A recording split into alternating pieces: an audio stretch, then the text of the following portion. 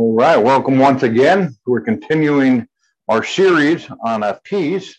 I apologize at this point if you saw my first video on this. You can go back and watch. That was, I know, a little over an hour. I didn't intend to on that one, but the content in that first video is important in the sense of dealing with people talking about works salvation and some of the false doctrines that rob you of your peace with God. So anyway, this is going to be, my goal is to be about 20 minutes or less on this video. And I want to give some thoughts. Actually, I got some combined notes in front of me on the last, I don't know, I'll say a couple of weeks of I've been preaching on Sunday. If you go look up your favorite podcast, wherever you listen to your podcast at, and find us at Northland Baptist Church in St. Paul. I've been preaching on peace, and but I'm also working a podcast specifically for this on peace, and I'll put links up. But mostly, I wanted to give the option for people that want to watch video. I know how popular YouTube is, and I use YouTube a lot when I even put it in the background and just use it as audio many times. And so I wanted to give that option, but also if this is such an important thing in this world today, this issue of peace. And what does the Bible say? The problem is there's many good things that we preach on. For example, we should live right. Maybe there's different things that we call, sometimes we refer to as our standards. But there's things we should be separate from the world. There's worldly entertainment that we shouldn't be part of. We should dress different than the world. A man should dress like a man. A lady should dress like a lady.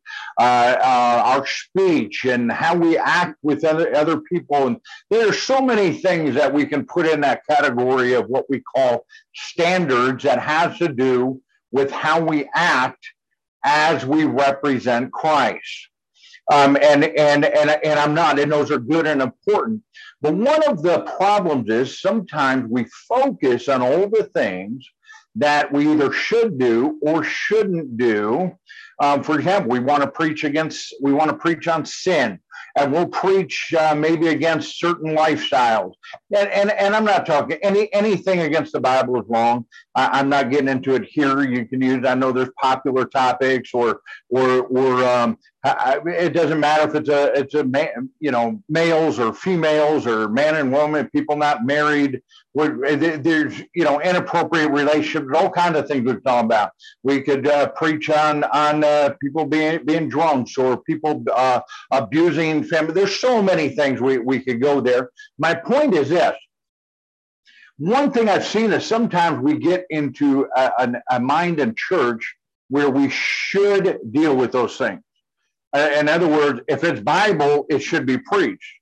However, there's also the duty of a pastor, especially, there's people out in other places and other venues and other certain, but as a pastor or say leader, if you will, depending on if you're Sunday school, wherever you're at, that we need to pray and let the Holy Spirit guide us to be able to help the people that we have. And in other words, if sometime we have a small church here, and there's some services where it's just my family. If it's just my family, I want to be able to help my family. Of course, we record. I know other people are listening, but I'm just giving an example here. If I preach a whole sermon against alcohol, my family already knows we don't have any alcohol in our house.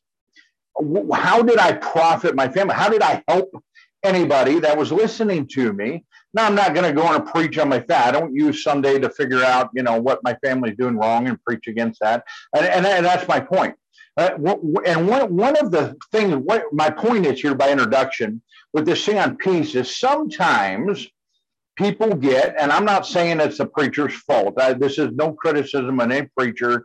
And don't get into the comments and start talking about what you think legalism is or standard or all that. That's not the point of my video here at all. The point of this and what I am getting at is even though every bit of those things may be right and correct and biblical, and we need to apply those things in our life. The problem is twofold. Sometimes people do err in preaching and focusing on the wrong things. That could happen. But many times it's the listener. And usually it's the listener. In other words, if you only come to a church, once every 2 or 3 months, and something similar in that message, well, that pastor is preaching. He might be teaching Sunday school and preaching Sunday morning and preaching Sunday night and doing a Bible study on a Wednesday maybe, or all these other times, and he's preached dozens of sermons in the amount of time that you've been gone, and then you show up and he preached a similar sermon, and you think he's harping on a particular subject. That's not the preacher's fault. Maybe that's the Holy Spirit trying to tell you something. But what I'm saying is that here's where the danger is. Here's why I mentioned all that. And I know that's a long way. I'm not excused. I'm not saying we need to avoid preaching those things. That is not it at all. The problem is where those things come into play is I hear across the country. I've traveled. I've been there. I've heard it in person. I see comments across the internet. I said the problem is we take all those things that I mentioned, sometimes we call standards, and that separation thing, an idea, and then they try to apply that to salvation. And the Bible's pretty clear in Ephesians 2:8-9, for by grace are you saved through faith, and that not of yourselves. It is a gift of God, not of works, lest any man should boast. A recent thing I've been seeing, what I call backdoor work salvation. Someone will talk about having some kind of evidence or some way to prove that you're saved, or you don't find that in the Bible. You find that in actually a passage I used came out of 1 Corinthians chapter 10 when I preached recently dealing with this peace. And July 4th, I preached on liberty and how that applies to our peace. And Paul was dealing with some issues in that church in Corinth. And in 1 Corinthians, there's all kinds of issues in that church. I mean, there was some crazy stuff going on. Not once did Paul accuse them of not being saved. I'll just leave it at that for this, because that's not where I want to get to. I want to get to the Bible here, but I want to give, by way of introduction, any form of work salvation is robbing people of their peace. And it's the most important doctrine of all these things that we hold and say we're separate and different from other, religions or groups or denomination stuff or whatever. But the most important doctrine is we don't hold all that, but we have to have salvation right. Your eternity depends on it. Your relationship with Christ depends on it. Jesus said, I give my peace, I give thee. And if it comes straight from Jesus, we're going to get back to it in a little bit, but Philippians 4:7 starts out, and the peace of God, which passes all understanding, shall keep your hearts and minds through Christ Jesus our Lord. So if it's the peace of God, that's not something that I can find. That's not a peace that I'm trying to figure out. That's not a peace that I can take and say, hey, I went out and did some research and I found this way to put peace in my life. It's the peace of God. That's a big peace. That's a big deal. And then it's described as a peace that passeth all understanding. In other words, I not only can't describe it to you, I'm not even capable of understanding it. And that's the kind of peace that I can have in my daily life because it's the peace of God. And then it says, shall keep your heart and mind through Christ Jesus. Every time someone tries to throw some element of a works type salvation or proof, or you struggle with a habit, or you're struggling with getting victory in your life, with some kind of sin, or something's going on, or you're struggling, maybe it's even a depression or an anxiety or stuff like that. But then you take and try to apply that and say, hey, well, you must not really be saved. I shared someone recently, I've heard it before. It's not a new idea. Just give it. When you get saved, God changes you, and they try to take and apply what they say is a spiritual matter they apply it to the flesh, and someone got saved, and they try to say, well, see, you're still doing that. You're not really saved. I'm sorry, that's not Bible. My soul is the part that got saved.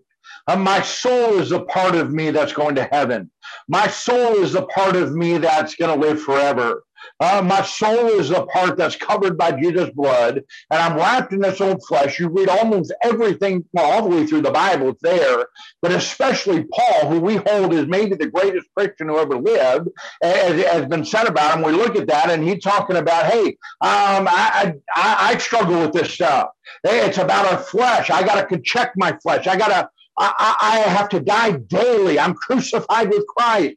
And we have to understand that this thing, not once. You look at Corinthians, you all the way through his writings, but specifically in 1 Corinthians, dealing with all the issues in the church, he not once applied that the people in that church were not saved. He wrote to brethren. He said, and you'll notice the tone, one thing not of, he'd say, oh, it's addressed to a church. But you look at a lot of Paul's writings, that's where people misuse things like Romans chapter 1, for example, or places like that. And you look how many times the writer says us or we or our. He's putting himself in the same category of people as the people he's writing to. And so he's taking that and says, so anyway, take that. We have to say, if I'm going to have peace, my peace starts with the assurance of salvation. My peace starts with, I know I'm saved because I have God's word on it. Titus 1:2 says, in hope of eternal life, which God that cannot lie promised before the world began.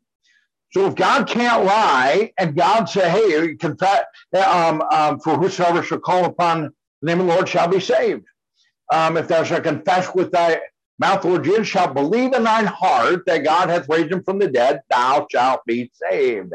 Acts 8:37, I like doing, especially on the internet, it's a good check to see where someone's at on salvation and or what Bible they're using. We'll get into all that in another time, but Acts 8:37 gave the condition of baptism, that if thou believest, thou mayest. And it said that the eunuch said that, hey, I believe Jesus Christ is the Son of God. So the condition, so that starts with a peace. Because I'm adopted, Romans chapter 8, because I'm adopted, I know I'm a child of God. I know it can't change. I know here's a condition of peace. And we're not going to get into everything I kind of hope to, but I want to say there's a thing about peace. Real quick, we're not doing a study on it, and I don't have time right now. If you study what some of the offerings were in the Old Testament, one of the offerings was a peace offering. All I'm going to say about it right now is that offering was sometimes related to a thanksgiving or a fellowship with God or something. But one of the things about the peace offering was it was voluntary. That was not a sin offering. That was not one of the straight up commands, if you will, to stay or live right, all the stuff dealing with their sins and their direct relationship with God. It was a kind of a thanksgiving, and there were some variants of there. We're not getting all that, but that was the peace offering. Amos 5 and verse 22, the book of Amos, chapter 5, verse 22. Though ye offer me burnt offerings and your meat offerings, I will not accept them, neither will I regard the peace offerings of your fat beasts. So there's a place, we're talking about peace, that peace offering goes to, hey, that peace or joy or thanksgiving to God. Everything's right with God. The relationships, they're right with God. And that's showing, man, I'm at peace. I'm good. I'm thankful for what God's given us. And here in Amos now, we see God saying, I'll not accept them. Oh, wait a minute. Talk about a broken peace. Talk about something wrong. Talking about there's in Isaiah chapter 48. I'll go there real quick. Isaiah, if you have your Bibles, Isaiah chapter 48 and verse 22 says, there is no peace, saith the Lord, unto the wicked. So there's a place that said no peace. Now, the context here is talking to the children of Israel. We have several other, in Isaiah 57:21, Isaiah 59:8. There's other passages that sometimes God is talking to Israel. And hey, there's a place where you can have no peace. And so we want to get out of it. I want God to accept my offering, if you will. I know we're not giving offerings to God like the Israelites did in the Old Testament, but when I give to God, when I talk to God, when I'm singing to God, when I pray, I want God to be able to accept it and my heart right with God in that regard where, hey, in return, I have peace. And so let's go to Luke chapter 1. And Luke chapter 1, remember now Luke 2 is where Jesus is born. And as we looked at, so this is just before Jesus is born, describing now Jesus coming. Why is Jesus coming? If we start reading in verse 73, the oath which he swore unto our father Abraham, in other words, all the way back to Abraham, we knew there was a Messiah coming. We knew Jesus was coming, and that he'd grant us that we, being delivered out of the hand of our enemies, might serve him without fear in holiness and righteousness before him all the days of our life. So when we serve God, it needs to be with holiness and righteousness. That we'll leave the details of that for another time. But now, child, shall be called the prophet of the highest, for thou shalt go before the face of the Lord to prepare his ways, to give knowledge of salvation unto his people by the remission of their sins. So this is talking about Christ. Why is Christ coming? Of course, we know he came to go up, die on the cross, and die for our sins through the tender mercy of our God, whereby the day spring from on high hath visited us, to give light to them that sit in darkness. So light, he wants to help me, and in the shadow of death, to guide our feet into the way of peace.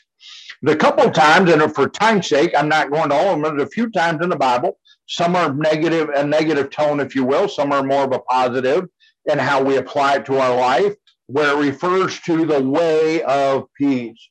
And so real quick, we go, I only have a couple minutes left in the time I want to keep this. Philippians chapter 4. In Philippians 4 and verse 7, we mentioned a while ago, and the peace of God which passeth all understanding shall keep your hearts and minds through Christ Jesus. So that's the peace of God. That's a big deal. It's not our peace. It's not some made-up peace. It's not a peace you find in religion or in a church building. It's the peace of God, which passeth all understanding, shall keep your hearts and minds through Christ Jesus. When you're, I know we can get down. We can get discouraged times, and there's examples. And someday I may do a whole episode just on that. But hey, something's not right if you're living in a state. I'm talking living in a constant state. I'm not talking about getting through a trial. I'm not talking about grief. I'm not talking about having a bad day once in a while and we're down a little bit. That's not what I'm talking about. I'm talking about people that are living in a state of constant down or anxiety or a depression or whatever. Hey, listen, it says here, in the peace of God, which passes all understanding, shall keep your hearts and minds through Christ Jesus. If Jesus isn't keeping your heart and mind, there's something wrong with your relationship with God. Doesn't make all your problems go away. That's not what it says. But there's something about your heart and mind being kept with God. Anyway, we'll save those details for that. Now here's the instruction to get there. How do you want? I want Jesus to keep my heart and my mind. I want to have that peace of God that I can't describe, that passes all understanding. Finally, brethren, verse 8, whatsoever things are true, whatsoever things are honest, whatsoever things are just, whatsoever things are pure, whatsoever things are lovely, whatsoever things are of good report, if there be any virtue, and if there be any praise, think on these things. So here's the instruction. Here's the list. I want to have peace. I want to have that. God, keep my heart and mind. What is it you're dwelling on? What is your thought process? What is your, when you go day to day, are you focusing on all the things that are wrong in life? Are you focusing on all the negative things? Are you focusing on all the bad stuff in life? Or are you looking at the things that are true and honest and just and pure and lovely and of good report? Romans chapter 12 and verse 2 says, and be not conformed to this world. In other words, all the things going on in this world, we're not supposed to be like that. My life is not to conform to this world. Man, there's a lot of things we could say about that, but we're talking about a specific thing here. We just read Philippians 4:8 that talks about your mind, how your thought, what are you thinking about? And be not conformed to this world, but be ye transformed by the renewing of your mind. Now, let me say a couple of things here. And that have to do with, we talked about people creeping in work salvation. Man, or, the backdoor work stuff. You're not really saved yet. You need to prove your salvation. You need to, all that junk out there that's trying to rob you of your peace. Now, listen, Jesus died on the cross. Jesus paid the price. The wages of sin and death, but the gift of God is eternal life through Jesus Christ our Lord. So Jesus paid the debt. Jesus did the hard part. It wasn't free in the sense of it. The debt had to be paid, but Jesus paid the debt on the cross. Now, listen, my life and what I control in my flesh is me. We say we believe in free will. It's all the way through the Bible. I'm not getting into it. I'll challenge any Calvinist that wants to come on and make comments about all that. That's fine. But Jesus gave, we have to believe. It's my choice. I chose to believe God with my heart that my salvation is through Christ and what he did on the cross. I had to choose that. That's why we mentioned Acts 8:37 a while ago. That when Philip was talking to the eunuch, that hey, if thou believest, thou mayest. Notice that's on them. If thou believest, that's on him. So here we have another part. We're saved. Romans is written to save people. We're applying it to our life. How do I have peace? I'm saved. I'm a child of God. I'm on my way to heaven. I know I'm on my way to heaven. Hey, free will doesn't stop after we got saved. These people that try to put these works, I call backdoor works, where you got evidence of how God changed you. You got saved, and now God changed you and took your sin away. Hey, that doesn't apply to the flesh. We got more than enough Bible to go there. That doesn't apply to the flesh. That applied to the soul, the part God looks at me, the part that's going to go to heaven. That's the reason when we go to heaven, we're going to get a new body. Because a sin-filled flesh can't go to heaven. I'm going to heaven, not this body. And so there's a difference. Now, let me explain. Here's the important part of this idea that I got saved. My Christian life is still about me. Yes, I should let the Holy Spirit guide me. I should obey the Word of God and let the Holy Spirit guide me. That part of obedience is all the way through the Bible, all the way through the Christian life. We must obey God to have peace. Now here's the importance of free will. Even after I got saved because I obeyed God's plan, if you will, his way. He gave one way to salvation. I came to salvation in that way. So back to Romans 12 and verse 2, and be not conformed to this world, but be ye transformed by the renewing of your mind. Notice it's on me to be not conformed to this world. That's a command. It doesn't say God changed you. It says here's a command. Be not conformed to this world, but be ye transformed. It's on you by the renewing of your mind. It doesn't say God renewed your mind. You must renew your mind, that ye may prove what is that good and acceptable and perfect will of God. It's on me. Back to Philippians chapter 4 and verse 8, finally, brethren, whatsoever things are true, whatsoever things are honest, whatsoever things are just, whatsoever things are pure, whatsoever things are lovely, whatsoever things are good report, if there be any virtue and if there be any praise, think on these things. It said to think on these things. It didn't say you get saved and God's going to put these in your mind. It says you need to think on these things. So how is your thought process? How are you thinking? Are you thinking on things that are true or things that are negative and false? Are you thinking about things that are honest or all the deceptive things out there in the world? Are you thinking about things that are just or things that are put. I'll tell you a thing that's been going around, especially with this age of the internet.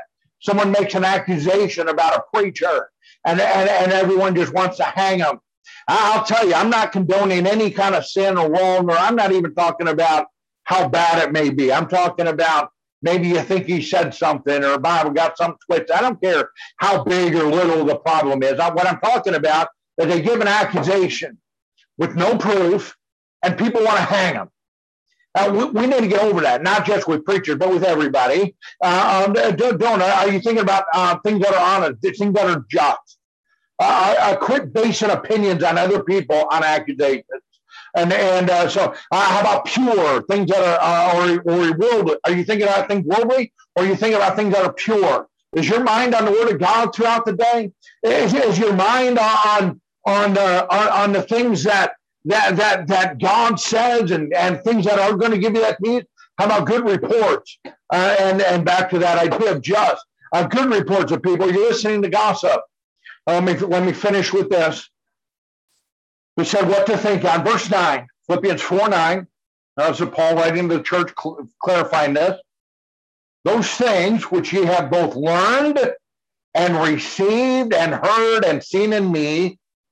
So he says, hey, those things which you've learned, because I taught you, those things you've received, so it means you took it, you know better, you know about it, you've received it, and heard, and seen in me. I've given an example.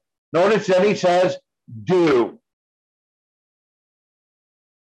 And the God of peace shall be with you. Want peace in your life? It comes by obedience, but comes by God's way. What are your thoughts? How are you thinking? Philippians 4:7-9 needs to be marked, underlined, put in your Bible, put in your heart, memorize it. The condition for peace. You want to have peace in your life? Hey, here's some things to think about. Be not conformed to this world, but be transformed by the renewing of your mind, that you may prove what is that good and acceptable and perfect will of God. There's more to it. We'll have in another episode, but hey, how to have peace. The things you're thinking on. How's your thought? What's your thought process throughout the day?